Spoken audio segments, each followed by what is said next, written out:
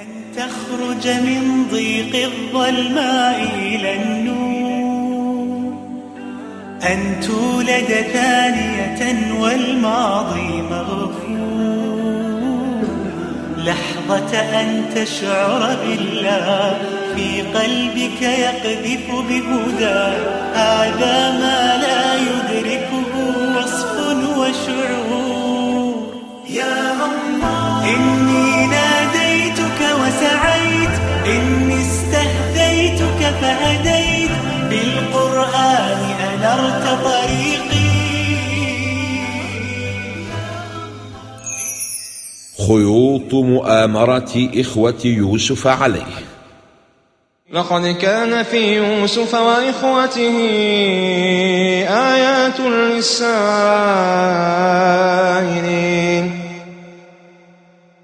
كلما زادت الأسئلة زاد الفهم، وهذا أفضل بكثير من أسلوب التلقين، ويؤدي لتوصيل المعلومة بصورة أوضح مع ترسيخها في الأذهان. ولذا قيل لابن عباس: كيف أصبت هذا العلم؟ فقال: لسان سؤول وقلب عقول. وقال بعض الحكماء: ليست الإجابة هي التي تنير الدرب، بل السؤال. إذ قالوا ليوسف وأخوه أحب إلى أبينا منا ونحن عصبة إن أبانا لفي ضلال مبين. الحسد يعمي ويصم. انظر كيف دفعهم الحسد إلى كبائر الذنوب، فكان منهم 3 جرائم: استحلوا قتل يوسف عليه السلام، ووصفوا أباهم وهو النبي المرسل بوصف لا يليق به أبدا، واستمرأوا الكذب ليخدعوا أباهم. إذ قالوا ليوسف وأخوه أحب إلى أبينا منا ونحن عصبة إن أبانا لفي ضلال مبين. ليست الكثرة علامة خيرية أو اجتماع على الحق، أحيانا تكون عكس ذلك. إن أبانا لفي ضلال مبين. قارن بين قولهم وقول يوسف لأبيه: يا أبت، لتعرف سر حب يعقوب ليوسف، فلم يكن تفضيله له عن هوى أو جمال شكل، فإن مقام النبوة منزه عن كل هذا، لكن لحسن أدبه ورجاحة عقله وظهور أمارات الاصطفاء والاجتباء عليه. إن أبانا لفي ضلال مبين. الهداية هبة ربانية. تربيتهم في بيت من بيوت النبوة لم تكن سببا في هداية قلوبهم وصلاحهم. ونحن عصبة إن أبانا لفي ضلال مبين. اقتلوا يوسف أو اطرحوه أرضا. القوة والكثرة تورث صاحبها الغرور وتغريه بالظلم والعدوان. اقتلوا يوسف أو اطرحوه أرضا يخل لكم وجه أبيكم وتكونوا من بعده قوما صالحين. انظر كيف خدعهم الشيطان. قال السعدي: فقدموا العزم على التوبة قبل صدور الذنب منهم تسهيلا لفعله وإزالة لشناعته وتنشيطا من بعضهم لبعض. اقتلوا يوسف. قد تختلف أحوال الإخوة مع اتحاد الأصل والبيئة، فمع أن كلهم أبناء نبي، لكن شتان بين يوسف وإخوانه القتلة. اقتلوا يوسف أو اطرحوه أرضا. وظلم ذوي القربى أشد مضادة على المرء من وقع الحسام المهند. اقتلوا يوسف. لا يلزم أن يكون ابن النبي نبيا ولا ابن التقي تقيا، قد يطيب الأصل ويفسد الفرع. ليس عليك هداهم ولكن الله يهدي من يشاء. اقتلوا يوسف وتكونوا من بعده قوما صالحين. هذا أسلوب حياة يغريك الشيطان بارتكاب الكبائر ثم يخدرك ببعض النوافل. اسفك دم أخيك ثم توضأ للصلاة عليه، اغصب ماله ثم أطعم عياله، كل الرشوة وحج كل عام، لا بأس بظلم أخيك ما دامت لك صدقة تحميك، وقليل الدم تمسحه دمعة ندم. يا هذا إن الله لا يقبل النافلة حتى تؤدى الفريضة. قال قائل منهم لا تقتلوا يوسف وألقوه في غيابة الجب يلتقطه بعض السيارة. أول صور لطف الله تعالى بيوسف عليه السلام أن أنطق أحد إخوته برأي كان سبب إنقاذه من القتل، ومع أنه رأي واحد بين الأغلبية إلا أنهم جميعا استمعوا إليه وأنفذوا رأيه. قال قائل منهم لا تقتلوا يوسف. كلمة واحدة جعلها الله سبب إنقاذ يوسف من القتل، فلا تستهن بكلمة حق تنطق بها لعلها تنقذ نفسا من النار كما أنقذت يوسف من الهلاك.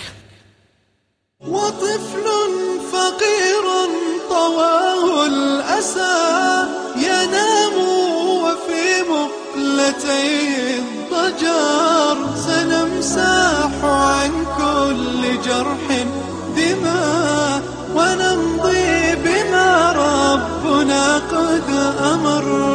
وطفل فقير طواه الأسى ينام وفي مقلتي الضجر سنمسح عن كل جرح دماء ونمضي بما ربنا قد أمر. قال إني ليحزنني أن تذهبوا به وأخاف أن يأكله الذئب وأنتم عنه غافلون. تعلموا حسن الأدب والتوجيه غير المباشر من يعقوب عليه السلام، فلم يقل أنتم تحسدون أخاكم وتحقدون عليه فيتهمهم صراحة بما أرادوا، فهذا مما يرسخ العداوة في نفوسهم، لكنه أخبرهم أنه يخاف تقصيرهم غير المتعمد في حفظ يوسف. قال إني ليحزنني أن تذهبوا به وأخاف أن يأكله الذئب وأنتم عنه غافلون. الحزن يكون على ما فات والخوف مما يقع في المستقبل، وقد اجتمع هذان الشعوران في قلب يعقوب عليه السلام تجاه يوسف، مما يدل على علو مكانة يوسف في قلب أبيه.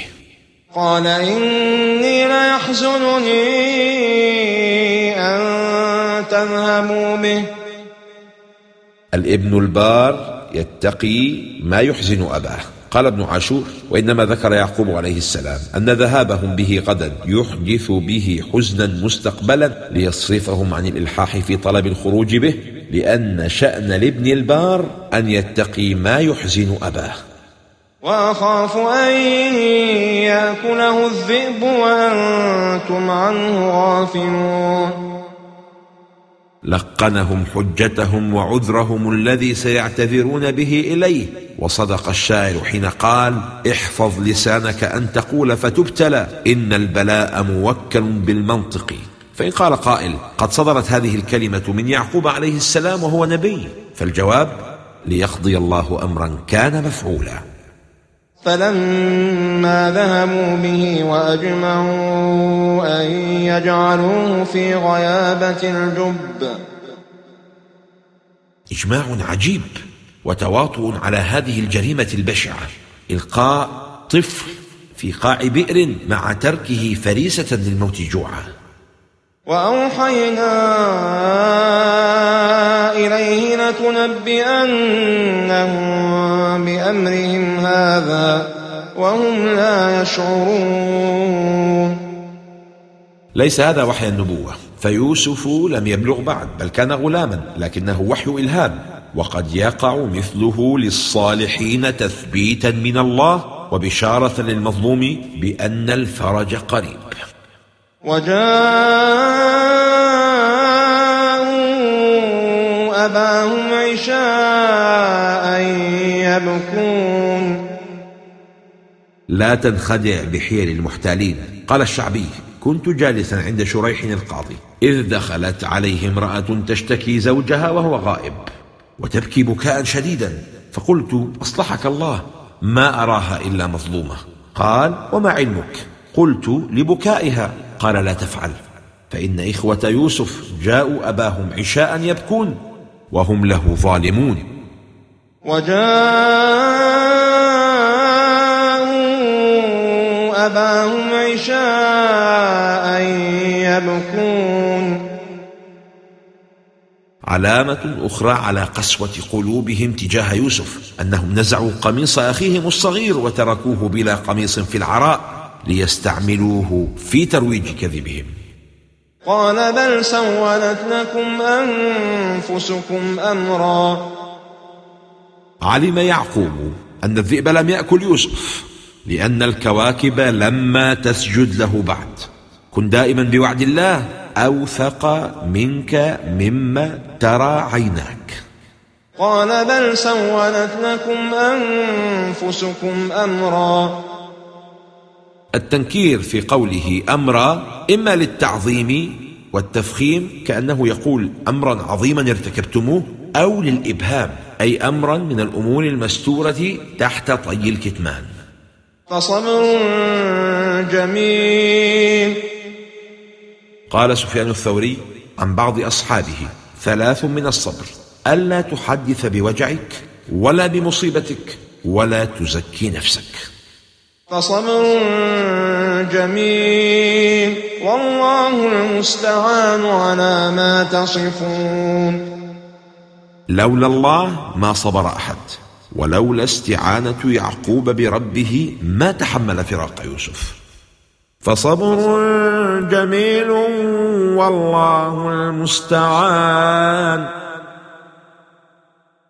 قال الإمام الرازي: لأن الدواعي النفسانية تدعوه إلى إظهار الجزع وهي قوية، والدواعي الروحانية تدعوه إلى الصبر والرضا، فكأنهما في تجالد وتحارب، فما لم تحصل إعانته تعالى لم تحصل الغلبة. فقوله تعالى فصبر جميل يجري مجرى قوله إياك نعبد، وقوله والله المستعان يجري مجرى قوله وإياك نستعين.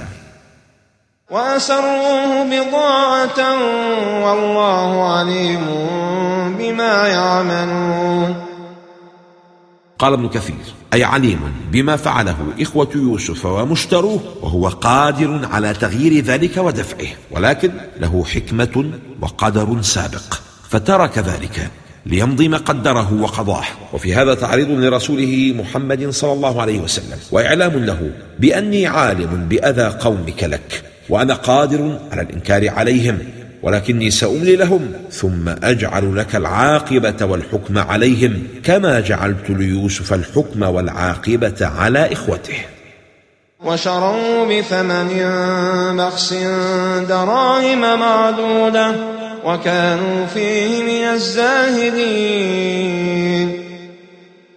أكرم الخلق نسبا وشرفا وسرير الكرماء ونسل الأنبياء يباع كالعبيد، وهذا والله من هوان الدنيا على الله، فلو كانت ذات قدر عند الله لما حرم منها أكرم الخلق عليه. وشروا بثمن بخس دراهم معدودة وكانوا فيه من الزاهدين. في الحديث: لو كانت الدنيا تعدل عند الله جناح بعوضة ما سقى كافرا شربة ماء. الدنيا لا تساوي ريشة ناموسة، والدليل أن الكافر عدو الله، ولا يعطى العدو إلا الشيء الخسيس الذي لا قدر له. وشروا بثمن بخس دراهم معدودة وكانوا فيه من الزاهدين. لا تجعل الدنيا في قلبك قدرا، ولا تكن عند نعيمها أسيرا، فإنك إن فعلت كان قدرك عند الله أهون منها. وصدق القائل: إذا كان شيء لا يساوي جميعه جناح بعوض عند من أنت عبده، وأشغل جزء منه كلك، ما الذي يكون على ذا الحال قدرك عنده؟